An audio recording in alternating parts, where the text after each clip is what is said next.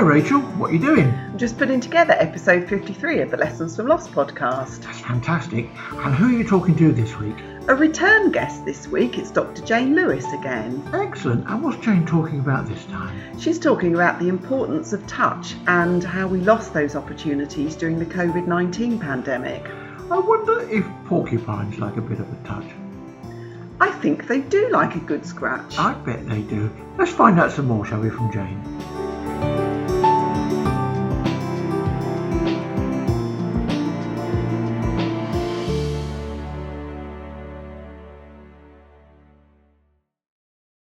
Hello and welcome to Lessons from Loss, the podcast in which we share our experiences of loss and, more importantly, what we learn from them that now positively guides our lives today. I'm your host, Rachel Smith, and each episode I chat with a different guest. I'd like to take a moment to acknowledge the courage and vulnerability of all my guests in sharing their very personal experiences and also the impact hearing these experiences may have on you, the listener. So please take care as you listen. So today I'm delighted to be chatting again to Dr. Jane Lewis. Some of you may recall listening to Jane's experience of losing her mum to dementia in episode 43 and how the ancient Hawaiian wisdom of Huna helped her. So in that episode, Jane mentioned several times about the impact of the restrictions that were placed upon us during the recent pandemic, with particular regard to the loss of touch from one human being to another during, for some people, what were the darkest of days. And it's a topic close to my heart as a body therapist. And I'm so pleased that Jane has agreed to come back to the podcast to specifically talk about this loss of touch that most of us experienced to some degree or another during that time. So welcome back, Jane. Oh, thank you so much, Rachel. It's lovely to be here. Oh, fabulous. And I'm really looking forward to this conversation because, as I say, it is a topic that's close to my heart too. So there were so many losses experienced during that time period back in 2020, 21. Obviously, there was a lot of death. People, were losing their health. There was loss of income, jobs, businesses, education, connection with friends and family, our freedom to be able to travel where we wanted to go. And I think that initially, perhaps that impact of the loss of touch with another human was not really considered. But as time went on, it became so much more apparent. So why is touch so important to us as humans? Well, it goes back to babyhood. I mean, it really goes all the way back to when we're so young. When the baby's born, the bonding process, that skin to skin process, is so important for creating those initial bonds. Yes, there's the whole thing of oxytocin that is produced when we touch, but it's a bonding chemical that's produced. And so from the moment we pop out the womb, we're almost looking for that. We connect with that. And as we grow older, certainly when you come to the point of being sexually active, again, in a relationship, in the first couple of months of a relationship, a physical relationship, oxytocin is produced through touch. So there is something about the bonding that touch gives for us. So touch is important at many different stages, but it's not just the oxytocin and the bonding. It's the, if you even stroking your own skin, there's something so soothing about touch. And as a body worker, I trained as a massage therapist and aromatherapist, and there is something so fundamentally soothing, just that, you stroke your own skin. And there's something very soothing that happens. In a COVID context, I was really made aware of it. One of my cousins died just before lockdown. It wasn't from COVID. It was for other reasons. And the funeral was in lockdown. And it was streamed, and it was right at the beginning. And you could only have, I think it was up to 6 people at the funeral. So her some of her brothers and sisters went, and I was watching it on the live stream because obviously I'm a cousin. I'm not close. And the fact, it hit my heart, the fact that there they were grieving for their sister and their aunt, and they were not allowed to hug. And that's a time when when we're in that moment of loss, that's such an important time to connect, and to be forbidden from doing that thing that is so natural and so important. Because often a hug works wonderfully where you can't find the words to say to somebody, but you can give them a hug, or you can touch their arm, and that actually speaks all the words that need to be spoken sometimes. Just that and that, and that level of connection being forbidden. And of course I knew that once they would they'd go to the car park and they probably would hug, but it was that in that moment, because funerals are so as an interfaith minister, funerals are a privilege from a ministry point of view, but they're also very charged. There is that there's something very precious actually about a funeral, and to not be able to do that in that moment, it really made me very aware. And another time when, a much earlier time, this was back in the days when we could all touch, I did some voluntary work in Sarajevo, and it was just after about 9 months after the end of the Bosnian War, and I was there as an aromatherapist and craniosacral therapist, and there was this elderly lady who it was a physio clinic, because a lot of people, because they'd been living underground, having to drag water, all that sort of stuff. A lot of them had back problems and physiological physio type problems. And this lady, she was a Muslim, and she'd been a farmer, and she'd lost her farm, she'd lost everything. She was now a refugee, but it's a different kind of loss, but it is real loss to lose everything, your home. And she must have been, I would say she was probably in her late 70s, to lose everything, particularly at that age. How do you start again? And she hated living in the city, and she was very, very grumpy, understandably.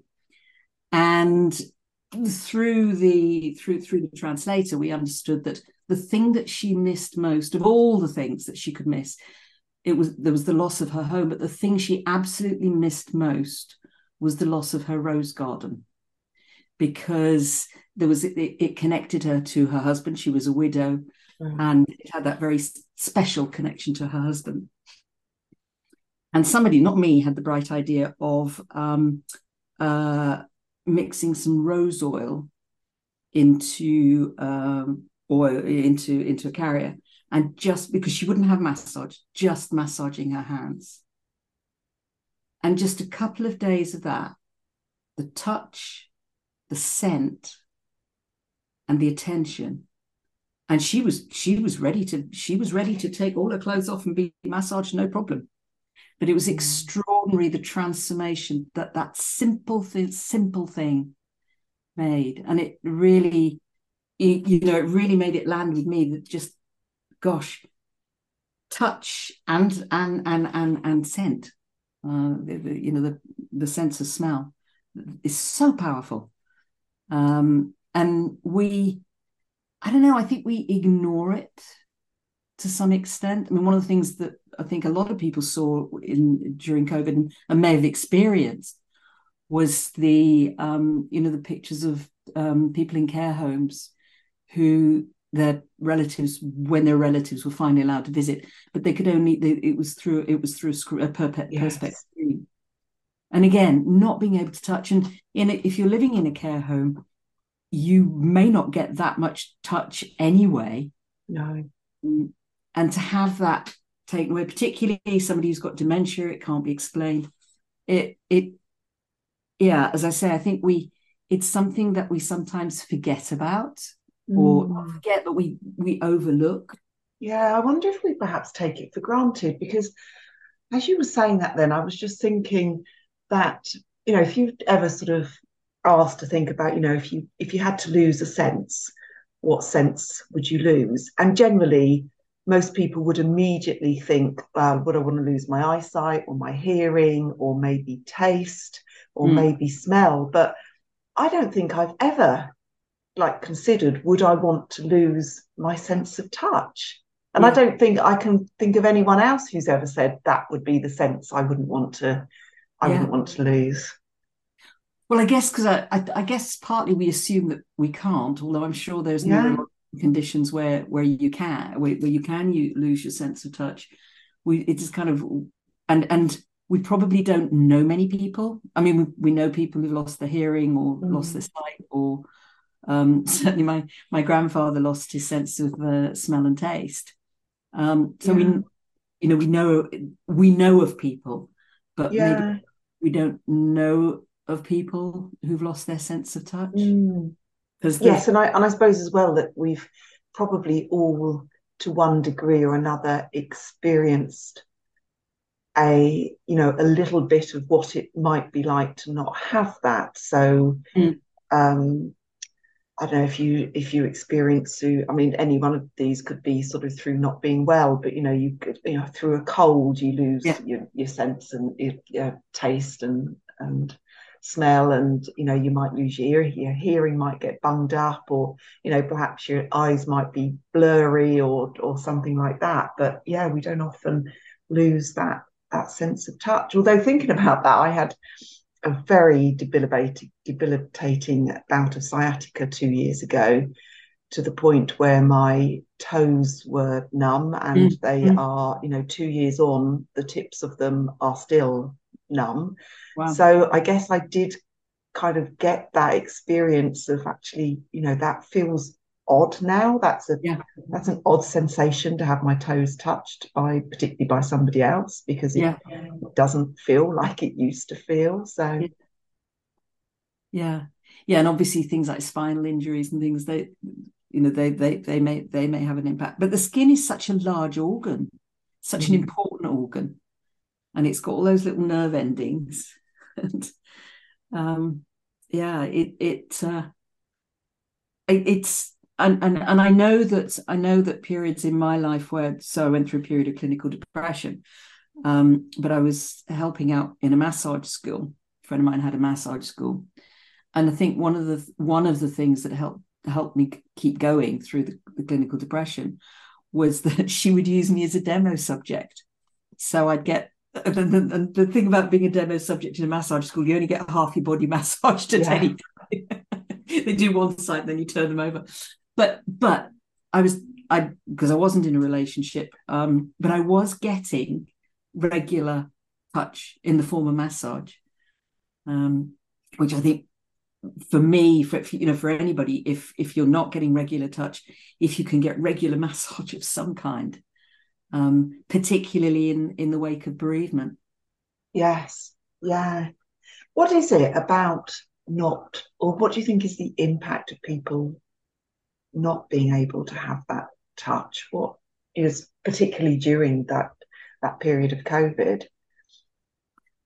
I think it enhances the loneliness and the separation and the disconnection, because there's no, and probably at a level where many of us are not even conscious. We're feeling something's missing, but we think it's perhaps talking to people, or I know sort of in the wake of COVID, various groups that I'm in which had gone online would have the first get together, and everyone's like, it's just so fabulous to be in the company of people, and we weren't doing a lot of hugging because there was that COVID thing, but most people probably got in at least one hug, because it is that it's just so precious. But as I say, I don't think we're as conscious of it, and I think we're not conscious of why we miss it. And one of the things I say to people is, if you can't get a massage, then at least spend some time on your own skin. Soothing your own skin. There's I don't know whether your listeners will have come across it, but there's a thing called havening, which is it's a technique for soothing the system, calming anxiety, and soothing the system. And basically, what you do is you run your hands. I don't know much about it, but I have looked into it a little bit. And basically, you put your hands on, you cross your hands and put one hand on each shoulder, and just run your hands down the length of your arms. And you can do it on your body as well. And it just calms you down. Now, that's not even on skin. You can do that on your clothes, but there's something about that movement that soothes the system. Yeah, I'm just doing that now. And it is really soothing, isn't it? And actually, I just want to extend that into a little hug for myself as well, actually. Yeah. Yeah, but I guess people don't necessarily think that that's something that they can sort of do to themselves, particularly if they are in, bereavement or depression, or, just in a dark place at some time, that actually there is, that you can self-soothe through touch. Yeah, because we're not taught it. It's not something, it's not talked about. I mean, if you think, it's wonderful that kids in school, they are being taught things like mindfulness and meditation. But touch has become such a delicate subject. Yes. It's because of all because of all the appalling stuff that's been going on around sexual abuse. You actually have to be really careful who you touch and when you touch them.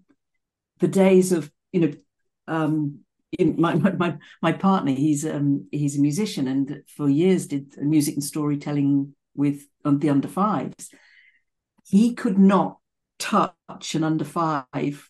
And they'd bundle up to him and they'd grab him by the knees. Oh, Peter, lovely. But he was not allowed to respond in any way. Quite understandably, because, as I say, because of what has gone on. But it's so difficult whether it's a child or an adult. You see somebody in distress and you want to put a hand on them. Yeah. Or it's a natural response. But you have to be so careful. And I think, it's we're not allowed to touch in so many circumstances now. It's inappropriate. And it's just considering the impact of that, the impact on children, because particularly, I guess, if they come from a home setting where they don't receive a lot of loving touch, to then not be able to get it from other people. But yes, completely, understand the reasoning behind that. But I think also, at the other end, at end of life as well, sometimes that touch is so important. Yeah. Yeah, and my heart goes out to people who are alone at end of life, whether it's whether they're in a care home or a hospice, or whether they're in their home, but who don't have people around who can, even just something as simple as stroke, just move the hair out of the face, or just do a gentle stroke of the head, or it's just so important. Yes. Important. Yeah, and as you say, that connection with not feeling alone. If somebody's at the stage where they may only be able to communicate through a squeeze of a hand in those very last sort of moments of life, really, to know that somebody is there, as you say, either stroking their hair or just holding their hand or stroking their leg, or whatever is, that must be a very different experience to feeling so alone at that time. Yeah. So touch. We should, yes, where you can do so appropriately, hug your loved ones. absolutely.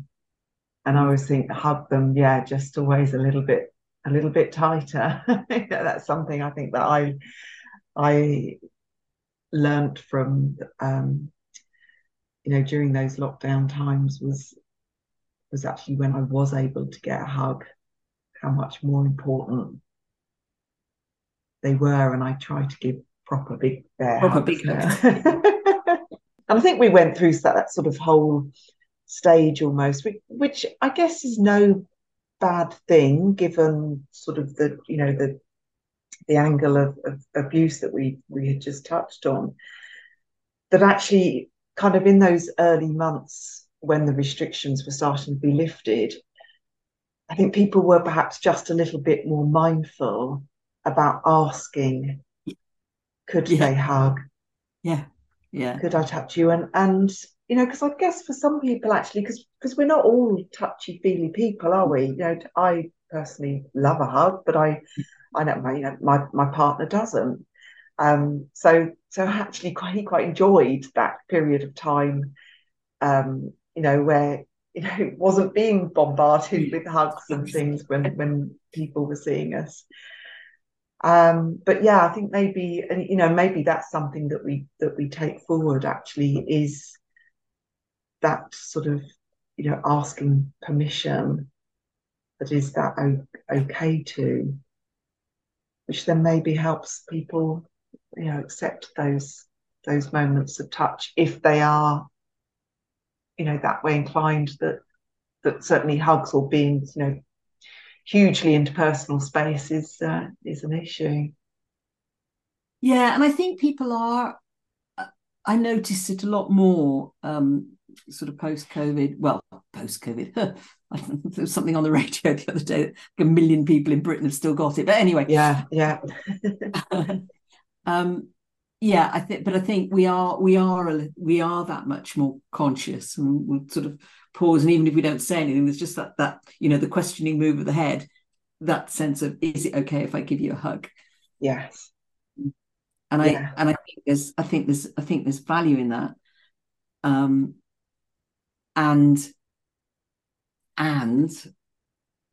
just if we just acknowledge the role that touch plays, the importance of touch in human connection, in soothing the system when the system is all fired up, then how beautiful. I'm a former massage therapist, so I don't think you go into massage unless touch is something that you enjoy giving and receiving. But it's certainly I know the importance of it in my life and how it's helped me get over difficult emotional situations. Totally agree with that touch is very important to me, and certainly as that during those difficult times, either touch from someone else or just that ability to be able to self-soothe as well. I think that I've not come across much research so far into the consequences of no touch during pretty much a period of 2 years. What consequences does that have on us as a society? What does that do, particularly in care homes and places like that? But for kids as well. Yes. Little kids who typically, as I say, as in the case with my partner, they'll if they know you and they like you, they'll run up and they'll give you a hug, and it was educated out of them. Yeah, and I'm just thinking of babies that were born during that period. I mean, obviously they would have had the touch from the parents, but that sort of I suppose, exposure to wider family, Yeah.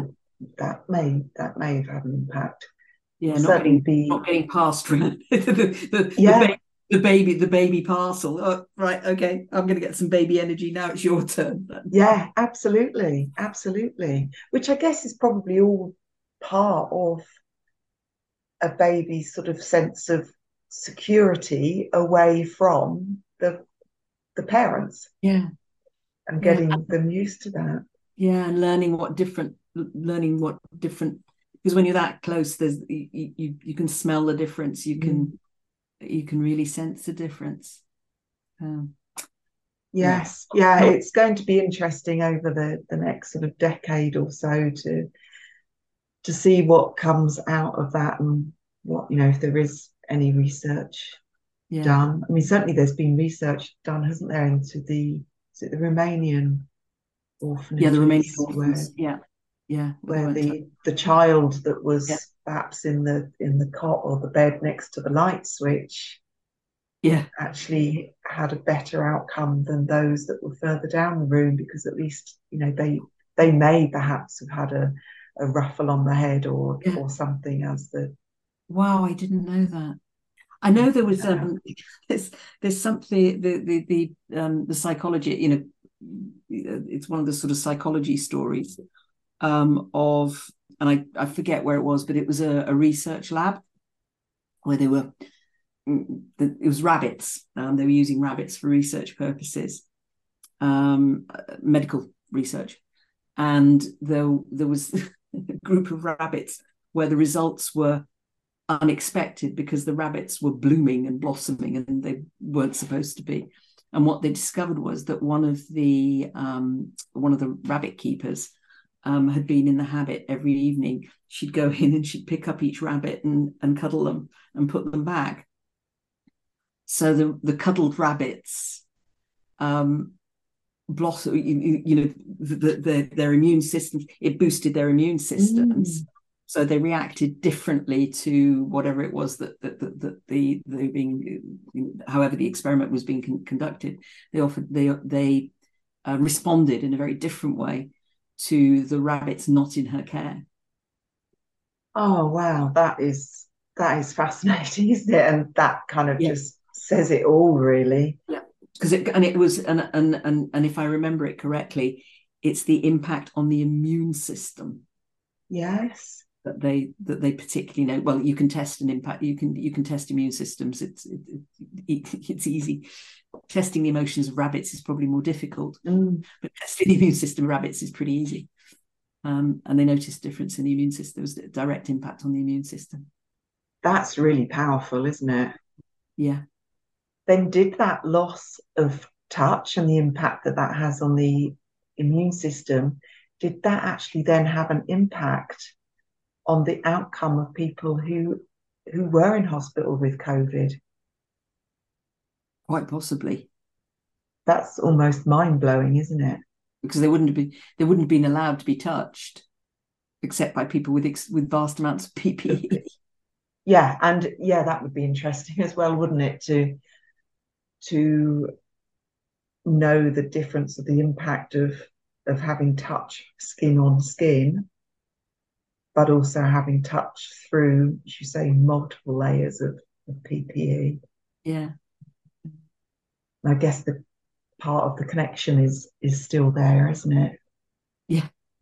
But it's the type of touch, they'll move your leg, or they'll lean you forward, or they'll do those kinds of things, but they're probably not going to spend time stroking your hand. Or no, you're right. Actually, it is the type of touch, isn't it? And perhaps the intention of the touch, which is really important. Yeah, because not all touch is good. So it is about loving, soothing touch. Yeah. And it ties in obviously with what you're saying about the kids in the Romanian orphanages. Touch needs to be on prescription, perhaps. Absolutely. And certainly, within any kind of well-being program or advice on just that. Yeah. Yeah.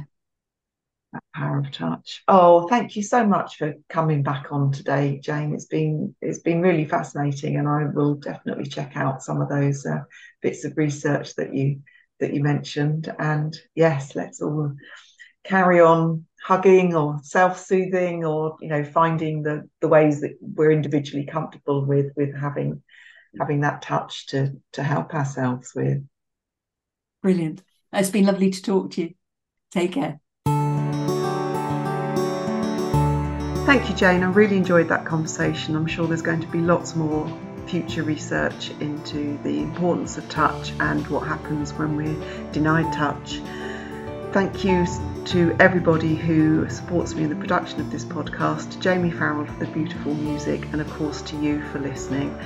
This podcast will go on for as long as I have guests to share their stories. So if you have an interesting story about loss, and more importantly the lesson that you learned from that and which you'd like to share, please get in contact. I'll be back soon with another lesson from loss.